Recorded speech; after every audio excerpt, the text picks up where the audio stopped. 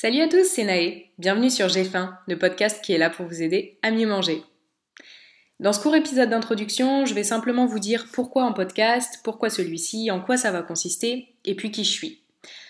Alors pour le qui je suis Naé, je suis étudiante en nutrition et en fait j'ai toujours été passionnée par le domaine de la santé, plus globalement.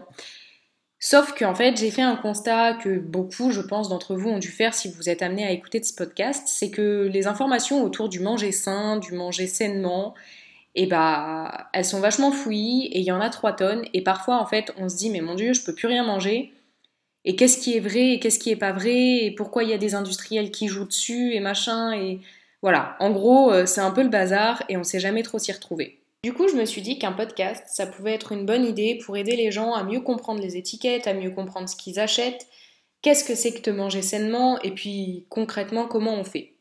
On commencera du coup avec un épisode toutes les 2 semaines pour commencer, avec des notions de base que j'approfondirai pas totalement parce que mon but c'est pas non plus de vous faire des cours de médecine ou de nutrition, c'est vraiment donner des bases, les notions en gros dont vous allez avoir besoin pour comprendre le reste, parce que je pense que ce qui manque dans toutes les informations qu'on nous donne, c'est la compréhension et les outils pour appliquer, parce que c'est bien mignon de dire qu'il faut manger des fruits et des légumes, mais quand vous avez des enfants qui refusent d'en manger ou que vous avez juste pas le temps de cuisiner, c'est super compliqué. Du coup, mon but, c'est de vous donner ces outils-là pour que ça se passe mieux, et puis pour que vous mangiez plus sainement, sans vous culpabiliser, sans compter vos calories ni rien, et puis que vous compreniez pourquoi c'est important de manger sainement, et en gros, que vous le fassiez avec plaisir, quoi.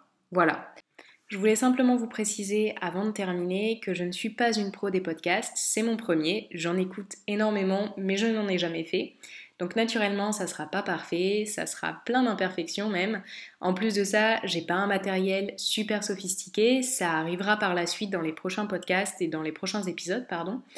Mais pour le moment, voilà, soyez indulgents et surtout, en fait, si jamais vous écoutez ce podcast, ce que j'espère, parce que mon but c'est d'au moins toucher une personne, n'hésitez pas à me mettre des commentaires sur la plateforme sur laquelle vous écoutez le podcast pour me dire, voilà, si vous avez un thème que vous voulez aborder, tout simplement, ou que vous avez des questions, ou surtout si vous avez, en gros, des conseils.